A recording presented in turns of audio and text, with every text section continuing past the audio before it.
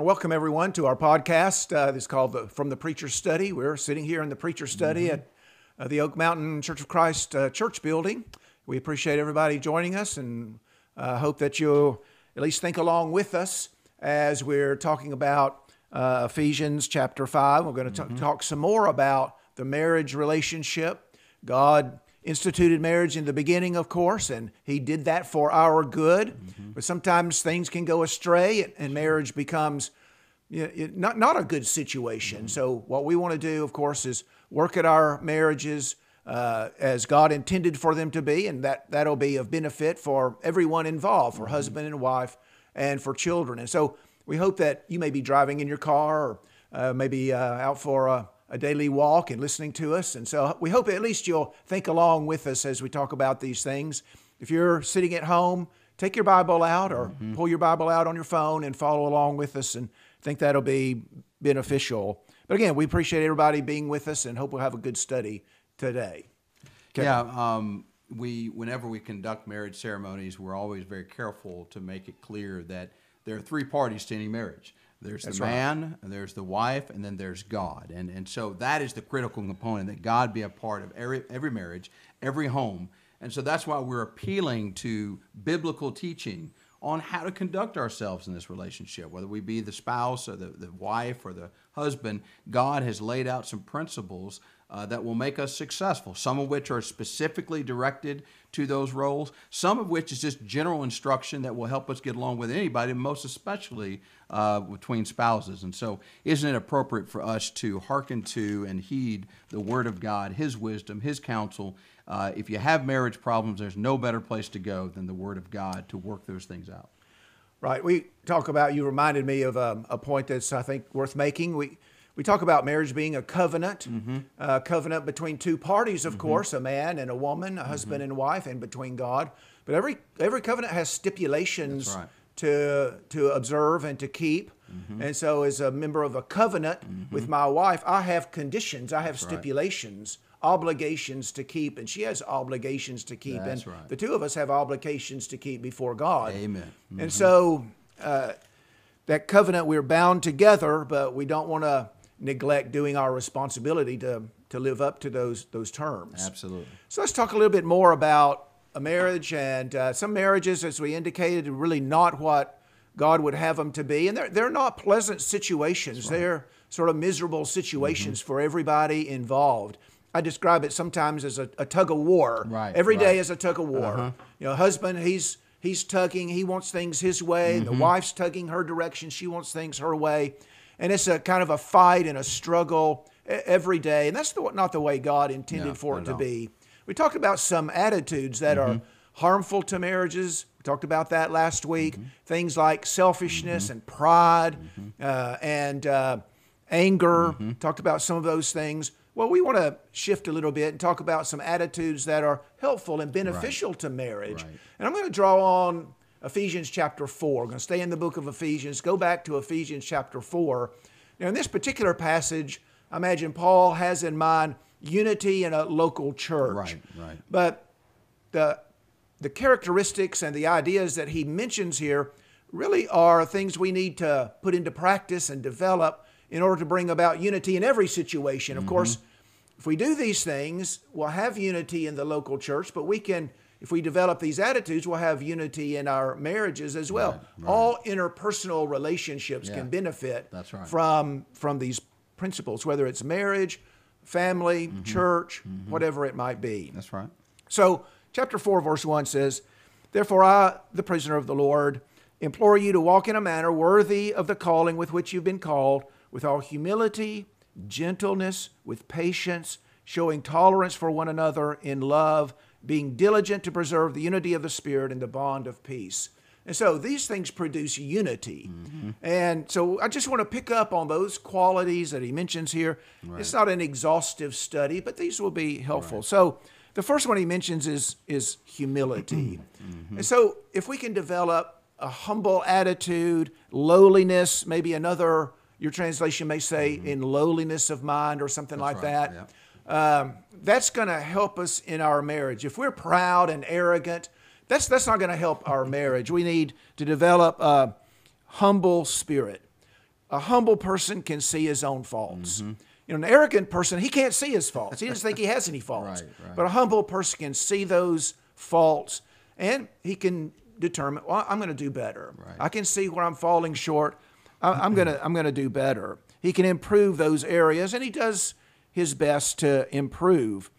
A humble person is able to say when he's wrong, Absolutely. I'm sorry. I won't do that anymore. And that goes a long Absolutely. way. How many problems could be solved in a marriage by someone just saying, I'm sorry, I was wrong. I won't do that anymore. Right. And so but that requires some humility. Right. An arrogant person is not going to do that. And that's going to just create problems. Absolutely.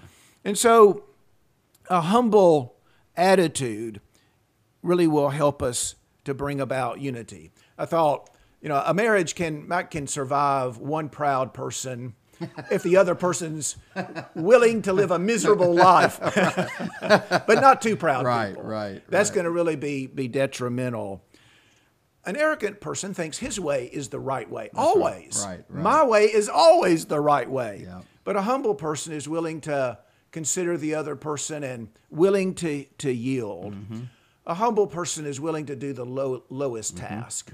And so an arrogant person or a conceited person, he's not going to lower himself to do certain things. But a humble person is willing to wash the disciples' feet. That's right. And so humility in marriage will help us to work together and blend together into, as Genesis chapter 1 says, you know, we become one. Any comments about that? Yeah, I Kevin? think one of the aspects of being humble, and you touched on it, is the willingness to listen to the other person, listen to your husband, listen to your wife. You know, it's clear that there are differences between husbands and wives. That's why 1 Peter 3:7 says to the husbands to dwell with their wives with understanding. If it was obvious that we were exactly the same, no differences, there's no need to understand. So how do you reach that level of understanding? You listen and you learn. It takes humility to close your mouth and say, okay, let me hear how this person feels about this, how this person reacted to that, how they perceive that. And, you know, it may not be the way you perceive it. There may be a temptation to kind of fight it, and it shouldn't be that way, and let me change you. No. Humility says, let me listen to what they have to say, because if it's really that important to them and they're part of my one flesh relationship and I want them to be in good spirits, I want to nurture them, I want to cherish them, then I'm going to listen, and then I'm going to adapt my behavior accordingly to address what I learned while I'm listening. That's right. So it's just this attitude really of placing value on the other person, not on yourself, but on the other person. That's right. And of course, that's, say, the prime example of that with Christ. Absolutely. He mentions here gentleness.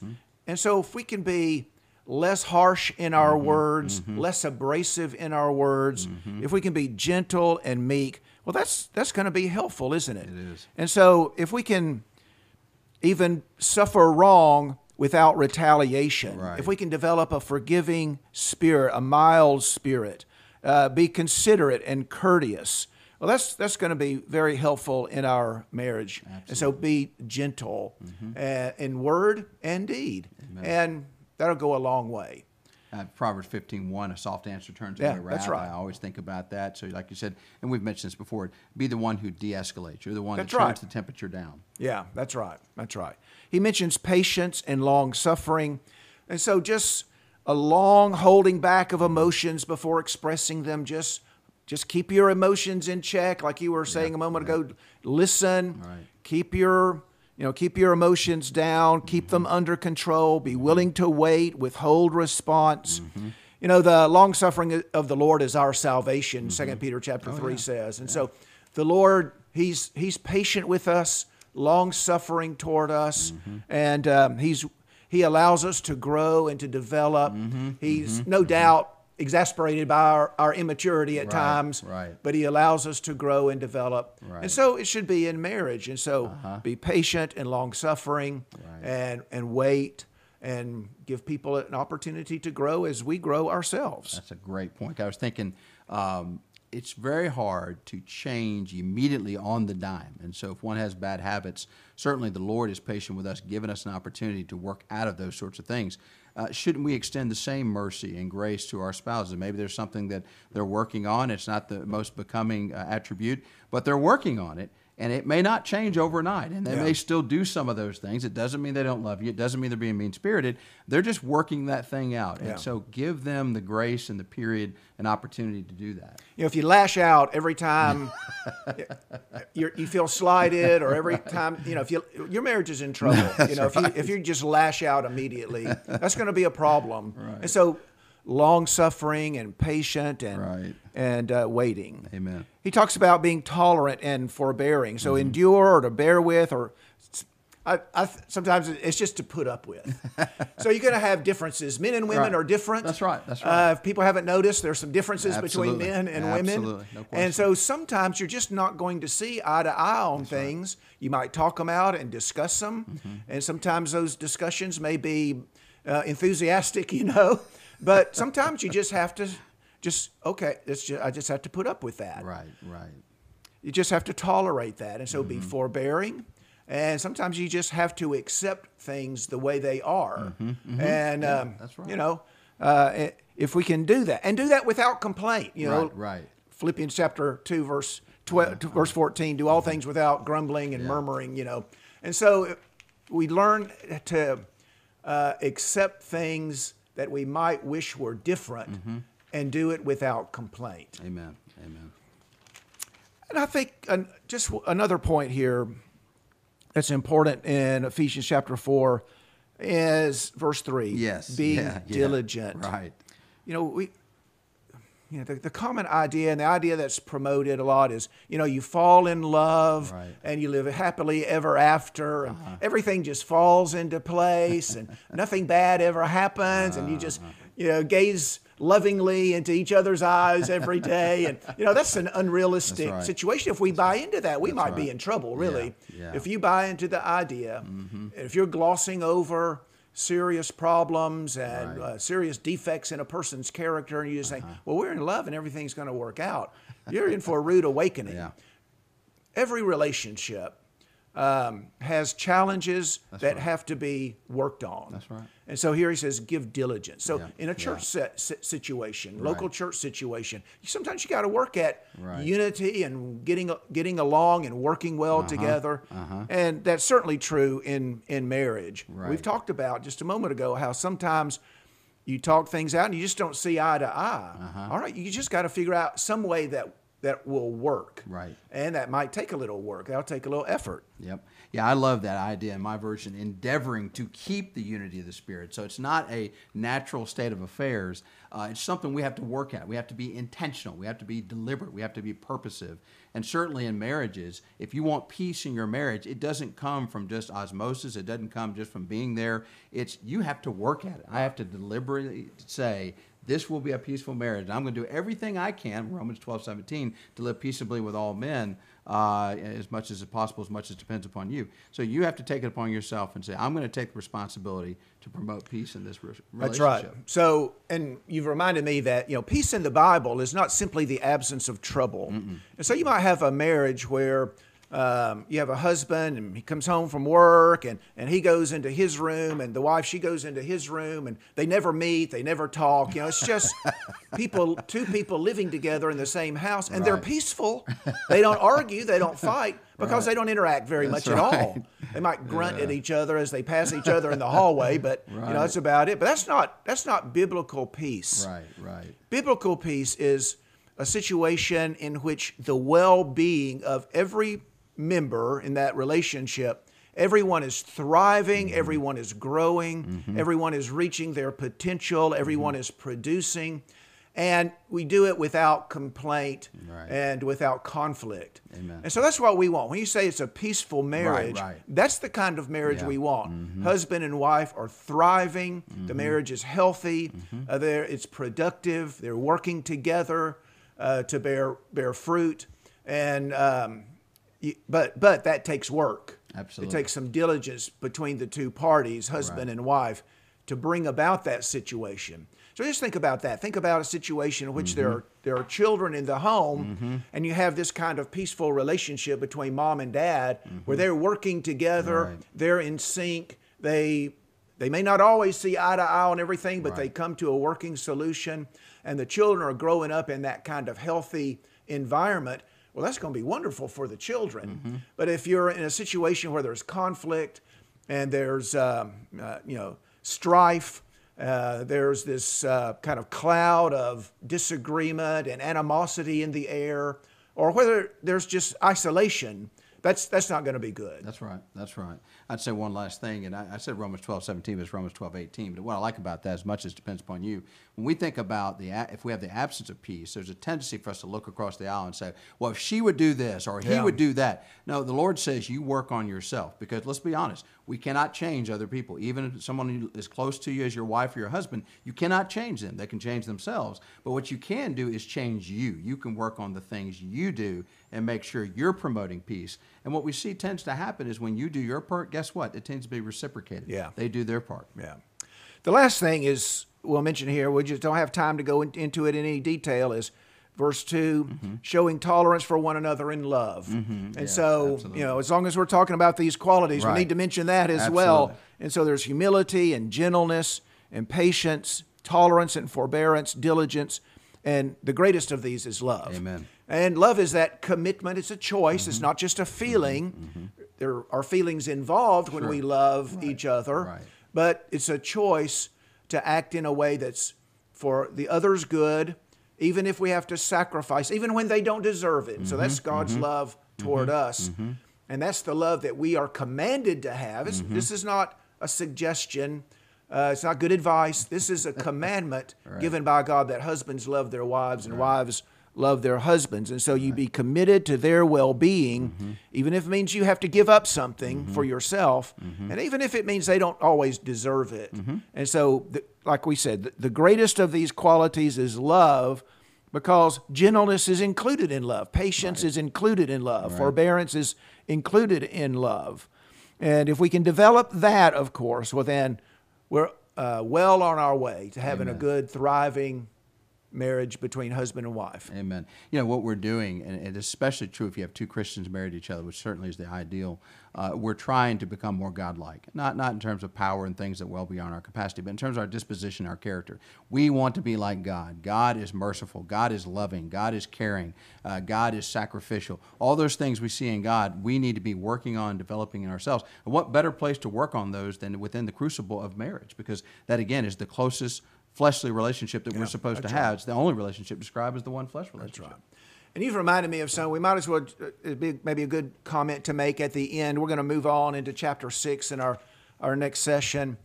But we began by saying, if you want to have a good marriage, you need to be a good Christian. That's right. That's right. And if you can develop the characteristics of a good Christian, Right. you'll be a better husband. You will be. And if you can develop the characteristics of being a good Christian, you'll be a better wife. Absolutely. And your marriage will thrive. And so you talked about trying to become like God. Yes. And we do that, of course, by being the kind of That's Christian right. Amen. that He wants us to be. And that's going to have all kinds of beneficial effects on our life, including marriage. Amen. We appreciate everybody being Absolutely. with us today, and hope that we've said some things. You might have heard them many times before, but maybe refresh your memory, and maybe you've thought about a thing or two in your own life that need to improve on and need to work on. And Right. if we've been able to do that, we've had a good podcast. We Amen. appreciate everybody being with us today. Kevin, would you like to close us Sure. out with a word of prayer? Let's bow our heads. Dear Heavenly Father, we're just so very thankful to you and all the things that you have done for us in the past, blessed us in so many ways beyond measure.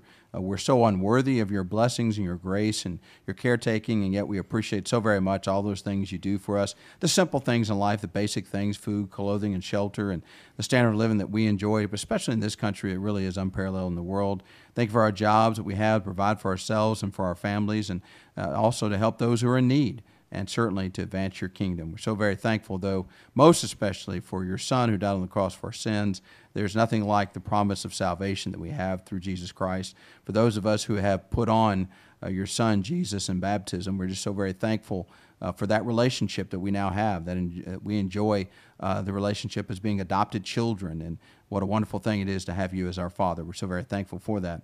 We've been talking this podcast about marriage and things that will be helpful to our marriage. And please help us, those of us who are married, to adopt these attitudes of being long-suffering and patient and being willing to listen to the other side and listen to what they have to say, be attentive to the needs of our spouses, to certainly love. That's the most important thing, is to love our neighbor as ourselves, and we have no greater neighbor in terms of this fleshly existence than our wives and our husbands. And please help us to love them as we should, and look to you, look to your word, look to the characteristics that you have displayed throughout the word that you've given to us, and to put those things on. As Brother Bob has said, if we're good Christians, simply doing the things you would have us to do anyway, certainly that's going to make us better husbands, that's going to make us better wives. Let us be intentional in promoting peace. It's something to work at. It doesn't come natural necessarily. We don't want to take anything for granted and just say, by virtue of the fact that we are married, we will have a peaceful existence. No, we really have to be deliberate and intentional about our conduct, yielding to the other, looking out for the other, looking out not just for our own interests, proactively trying to please the other. So many things that we need to do. It certainly is a daunting endeavor, but something that can be done with humility if we will adhere to the script and to the playbook that you've given to us. So we thank you for all these instructions. We thank you for marriage itself. It is wonderful for those of us that are in marriages where we're doing what we ought to be doing. And although there's always room for improvement, we can still see that's a blessing from thy hand. We thank you for all these things. In Christ's name we pray. Amen.